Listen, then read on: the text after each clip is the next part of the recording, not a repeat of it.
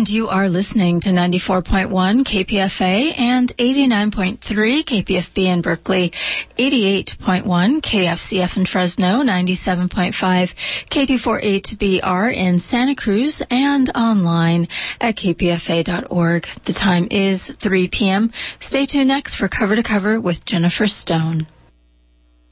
Happy ending, nice and tidy. It's a rule I learned in school. Get your money every Friday. Happy endings are the rule.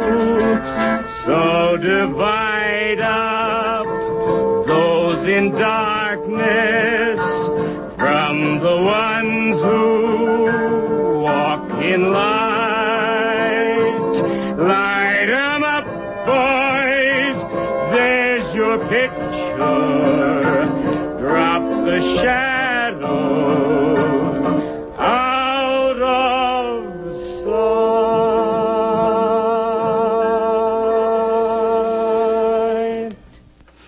This is Jennifer Stone with Stone's Throw. It's 2017, boys and girls. January the 3rd. I came down with a severe case of Trumpitis over the holidays, but I've decided to ignore the whole thing and escape into the arts. And I'm sick to death of electronic media, although I still love the Hollow Crown, Shakespeare, all over television. God, I love it. I think that real theater, where you're there and you're feeling the other people in the seat next to you, that's what makes, what do you call that? Experience. It's like religion, you have to go be with the other people and, live the thing. Sometimes I can't stand it because I empathize with actors, and it's easier when they're just ghosts on the screen. But I thought the thing to do to start the year out was to get some theater people, real theater people, and get them in here to talk to you. I have a pal named George Killingsworth, and he is starring in a play called Darwin in Malibu.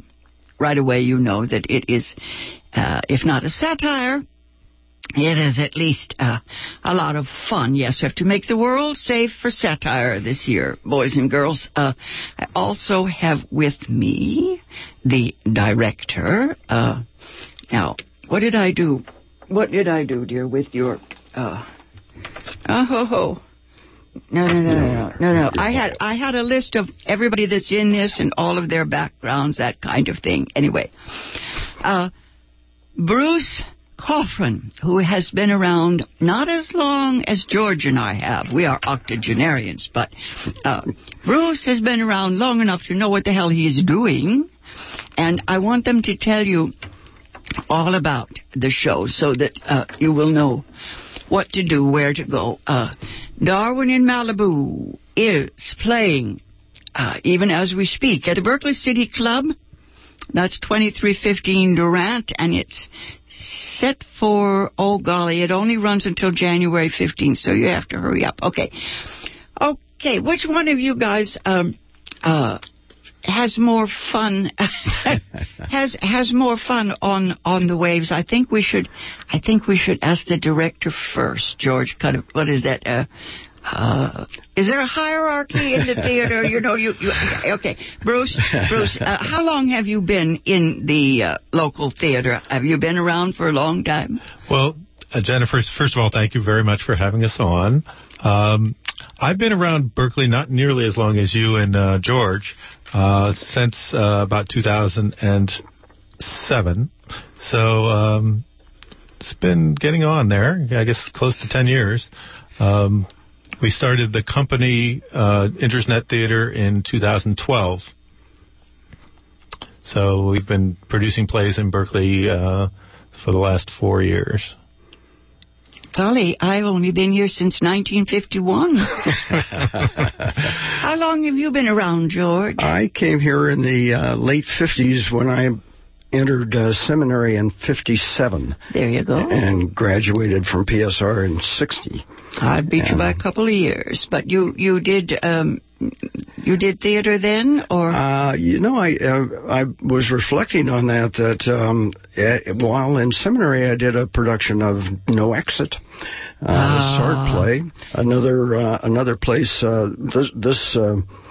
This star one in Malibu is in heaven, and that one was in hell. No Exit. I've gone from hell to heaven. It's perfect for theology. Everybody who wants to be in the religion business has to do No Exit. That's right. I love that play. I just loved it. I had two pals, and we used to just act it out wherever we were. We just start in on the lines, It's kind of like Design for Living, these three people, never mind. Anyway, what was your history, George, as a, performer, man of the theater? You're also a man of the community. There's a long list of your credits in that area, but let's stay with what you did in the theater. Well, after seminary, I didn't think I wanted to go into the ministry, but kind of backed into it working with the California Migrant Ministry down in Delano. And after that, had a church in Watts during the wild and woolly days of the Watts Revolt and all. Yes. So my path was kind of activism and social engagement, and not really theater. For many, many years. But then in my child-rearing years, I was pushing my kids out on the stage all the time and getting them involved. But when the nest emptied, there was only one kid left to push out, and that was me. And I blame you, Jennifer, because it was your bio or portrait of Jean Sheldon in your book, Stone's Throw. My goodness. That made me enroll with her, and the rest, I got bitten by the theater bug ever since. So. We never know what effect we actually have. I never think about that. My God, I don't like to think about it too much. My goodness, Margaret Atwood the other day, she said, "I'm always happy to corrupt youth." Yes, right. Every chance I get. Now, I was thinking as you spoke of seminary, I have always assumed that everybody knew or felt, that actors were, if not theologians, well, they're priests. The original job of priests, it was all the same. Storytellers. Of course. Just like theater. But, it's even before the Greeks. What is that? I think it's Christianity or one of those patriarchal religions decided that theater should be separate, and that it was somehow or another, it was closer to hell than it was to heaven. So, they had to act out on the steps of the church, and do morality plays out there. And they didn't even get a grave spot. If I remember, what do we call that? Sacred ground. They were not buried in sacred ground. Like suicides. That's it. Like suicides. They had to be buried in some place that hadn't been consecrated. Never mind. It's all nonsense. We know that theater and politics, theater and religion are all of a piece. We just change the names, to confuse the people. Anyway, tell me about this play. Either one of you, Bruce, George, what do you think it's about? Is it going to help me with my pursuit of Zen wisdom? Of course. Yeah. Everything helps you in your pursuit of Zen wisdom. There you go.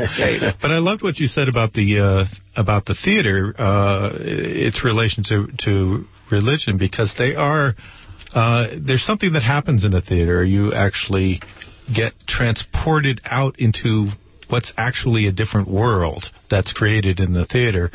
And I think one of the which makes it similar to these other areas where you look at transcendental experiences. And I think it's one of the things that makes theater dangerous. I think that's one of the reasons over the ages that theater has been viewed as being dangerous, because it does give you access to, in a sense, different knowledge in the same way that religious aspirations do. This play, of course, it's kind of takes the form of a fantasy. It's really just like it sounds. It's Darwin living in a beach house in Malibu, 150 years after he's published his famous book. So it's in a sense a fantasy, and it's in a sense kind of a comedy. But underneath it all is this question of, well, what's really happening here? You're 150 years after your death, living on a beach in Malibu. What is actually going on? So that's that kind of premise that the play starts with, and then by the end, it comes back to, well, what really is this? You can't treat it quite so lightly at the end, and that's what we like about it. It kind of sneaks up on you. Is he distressed by what has been done with his ideas, or not done? The response to his work over the century. Well, it's the playwright is taken as kind of the form of this play. Darwin himself was he was very reticent to publish. He waited 25 years to publish Origin of Species, and only did when he was kind of forced to, because he knew the kind of controversy it was going to engender, and he really did not want that. And even after it was published, he did not publicly defend it. He left it to others. And two of the famous fellows that battled this right off the bat, Thomas Huxley and Samuel Wilberforce, are also characters in this play. They had a famous debate in 1860, the year after Origin of Species was born, where they publicly battled out the ideas about the implications of evolution.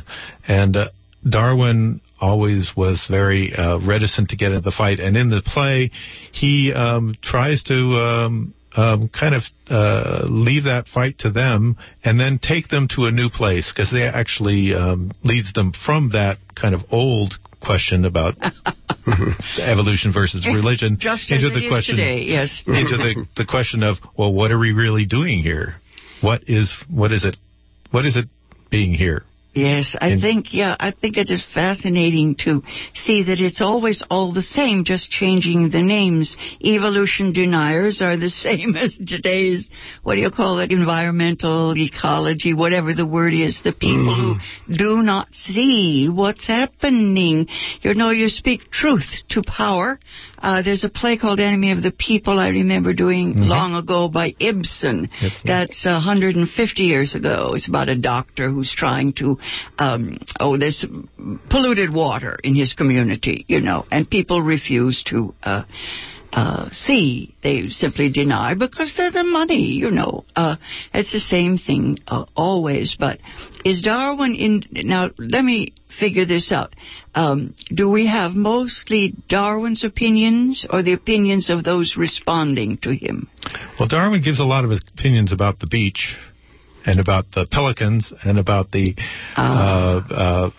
what it's like to live the good life. But he gets pulled back in by his two friends from the old days to I don't know, what would you call it, George? Well, he's kind of transcended that debate and graduated from it, and is open to new adventures and new discoveries and new curiosities that are tugging at him. For instance, he reads the horoscope daily. He smokes pot. He is open to the wisdom of young people. These kinds of things that he no longer is tied to his scientific method as the only way of knowledge. And so he's trying to loosen up Wilberforce and Huxley, I think. Yeah. He has any use for Orthodox religion, or does he just dismiss that? Well, he interestingly enough, he conducts Bible study with these guys, with some interesting twists on the Bible, and really turns Wilberforce, the Bible pounder, around, contrasting facts and truth. Wilberforce is kind of a biblical literalist initially.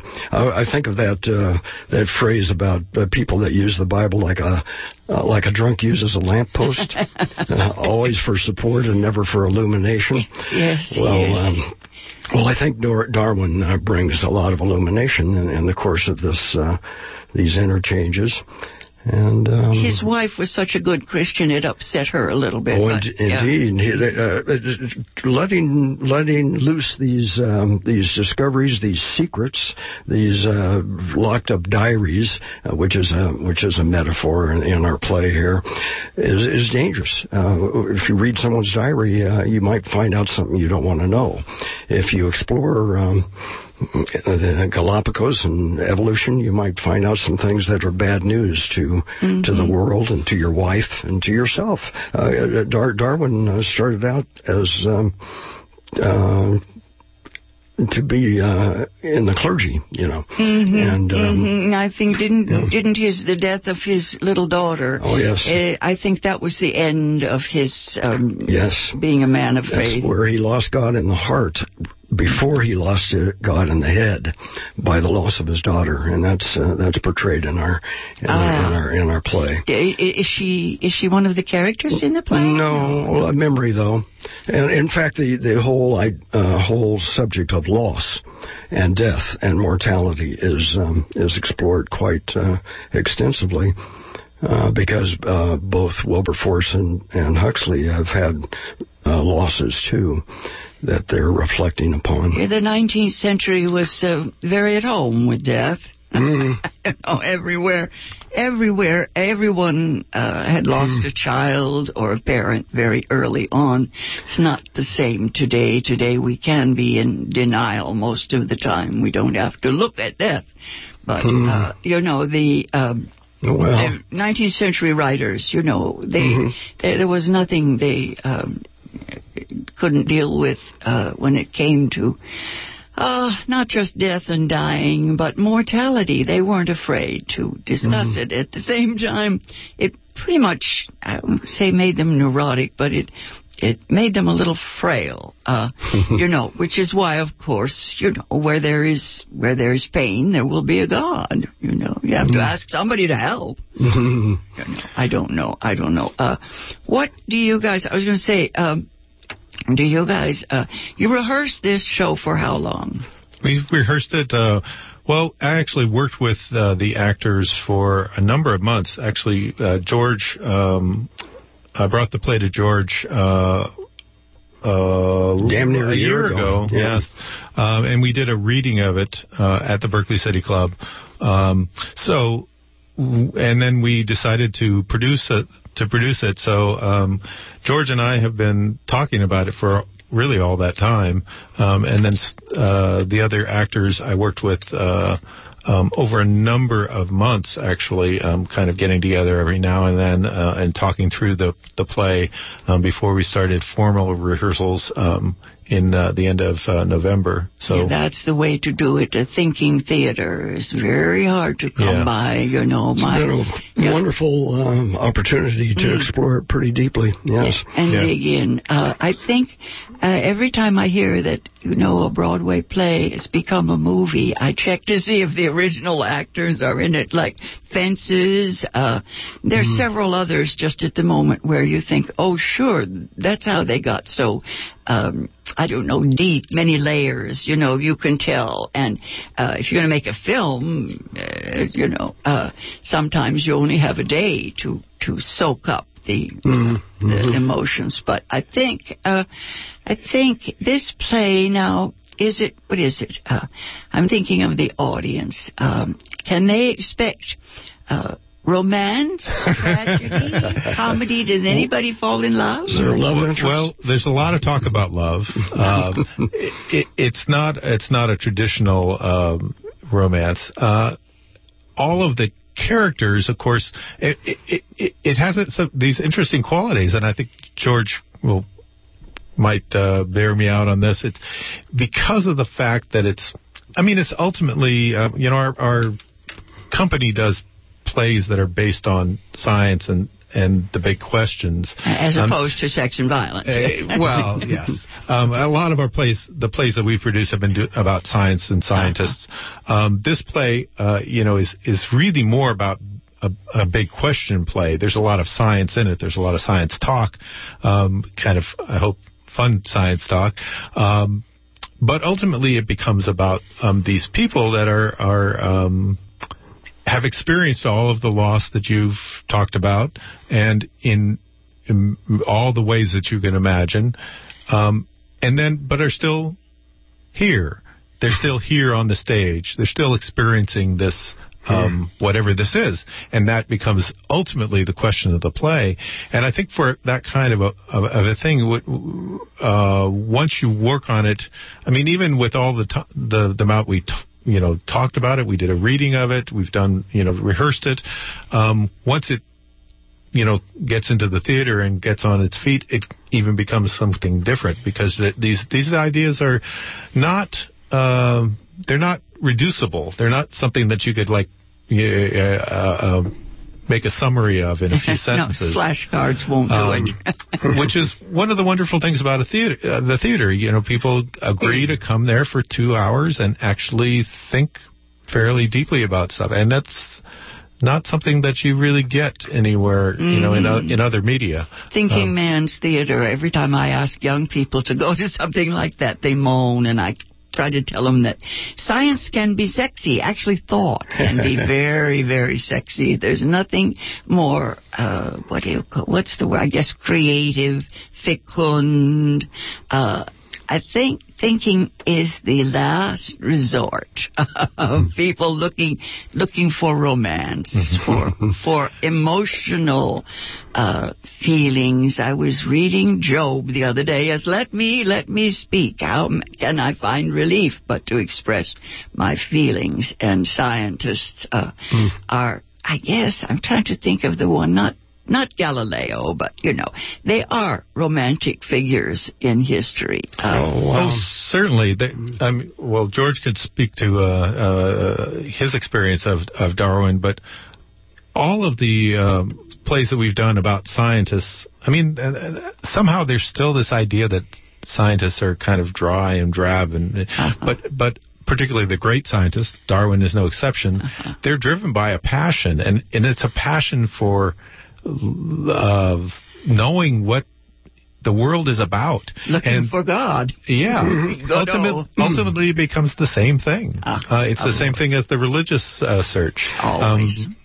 So I live in a duplex and have usually tried to, excuse my voice, have tenants who are in the arts, but here a few years ago, I got 3 graduate physics students, graduate students, and it's really enlivened the discussions at our house. And I found that just as in the arts and as in theology, that the scientists are fascinated and curious about the very edges of knowledge and mystery, and that's certainly portrayed in this play. The next layer, I love to be pompous and say that aesthetics is the mother of ethics, right? You have to have the art.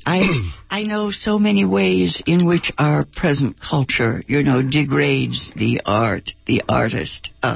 Not important, it's a frill like civilization. It's something we can do without, and that's just that. What is that kind of thinking? Linear thought.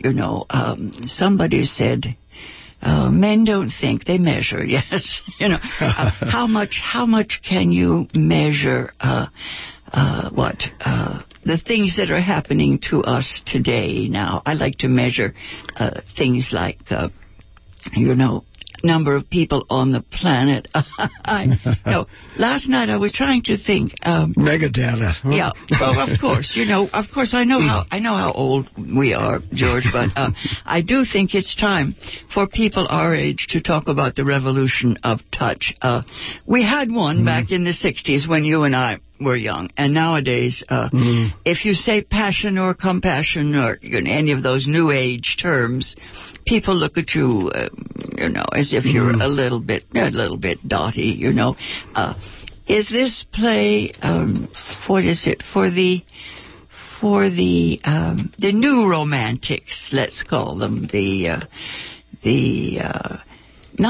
it's not that they're activists so much. It's just that they just don't want any of the old stuff. They want to create a new world, a brave new world, And I don't know how they're supposed to do that.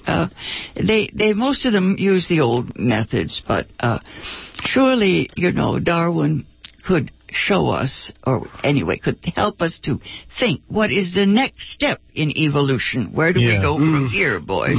Well, Darwin's what he's known for, of course, is the theory of evolution by natural selection, which is a kind of conceptual way of pulling together a wide variety of kind of underpins all of modern biology. Yes.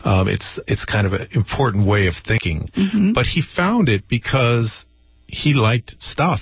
He liked, barnacles, and he liked insects, and he liked collecting things, and he liked, finding out about the world. And again, because this, this unique situation where you have these people that are all kind of dead, but still there. Dead white men. But they're not all white men. There's actually a musician in the play and a young lady, Sarah. There you go. Young Sarah. The eternal feminine it's about Malibu. It takes place in California. You have to have a young gal, and there's music in the play, which I think wonderfully. I don't know if I should reveal it to your audience, but I actually. Listening to it a few nights ago, I realized that the whole play is in the lyrics of the songs. There you go. But so Brian Wilson's song, "Where Would I Be Without You?" Well, yes, all of them actually. There's 3 songs in the play, but those wider ways of knowing things are.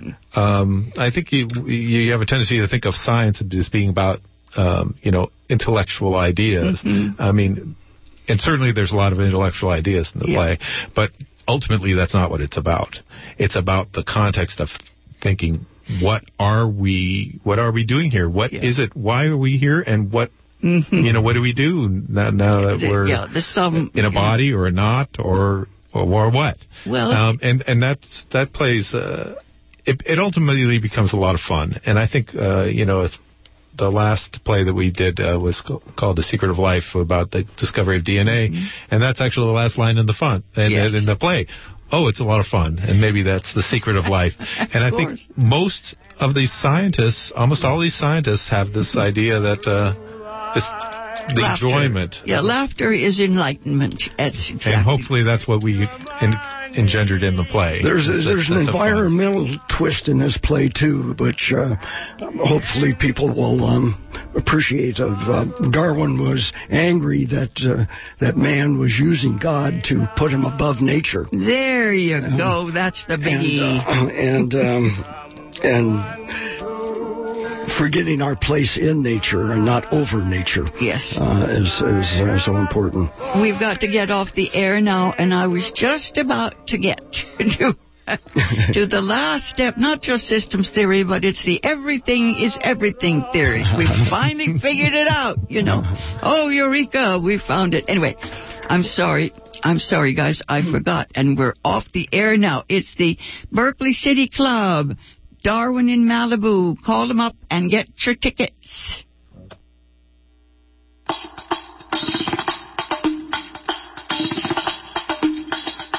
Rebecca Solnit says, it's the poignant story of someone who started out feeling like the only gay person in the entire world and ends up organizing millions of gay folks. Cleve Jones, long in the San Francisco heart of the struggle for gay, lesbian, bisexual, and transgender rights, helped change gay history. He'll tell the story Wednesday evening, January 25th, 7:30 p.m. at St. John's Presbyterian Church, 2727 College Avenue in Berkeley. This KPFA benefit has wheelchair access and free parking. Tickets at brownpapertickets.com or our great independent bookstores. Richard Walensky will host the amazing, inspiring, often outrageous Cleve Jones, January 25th.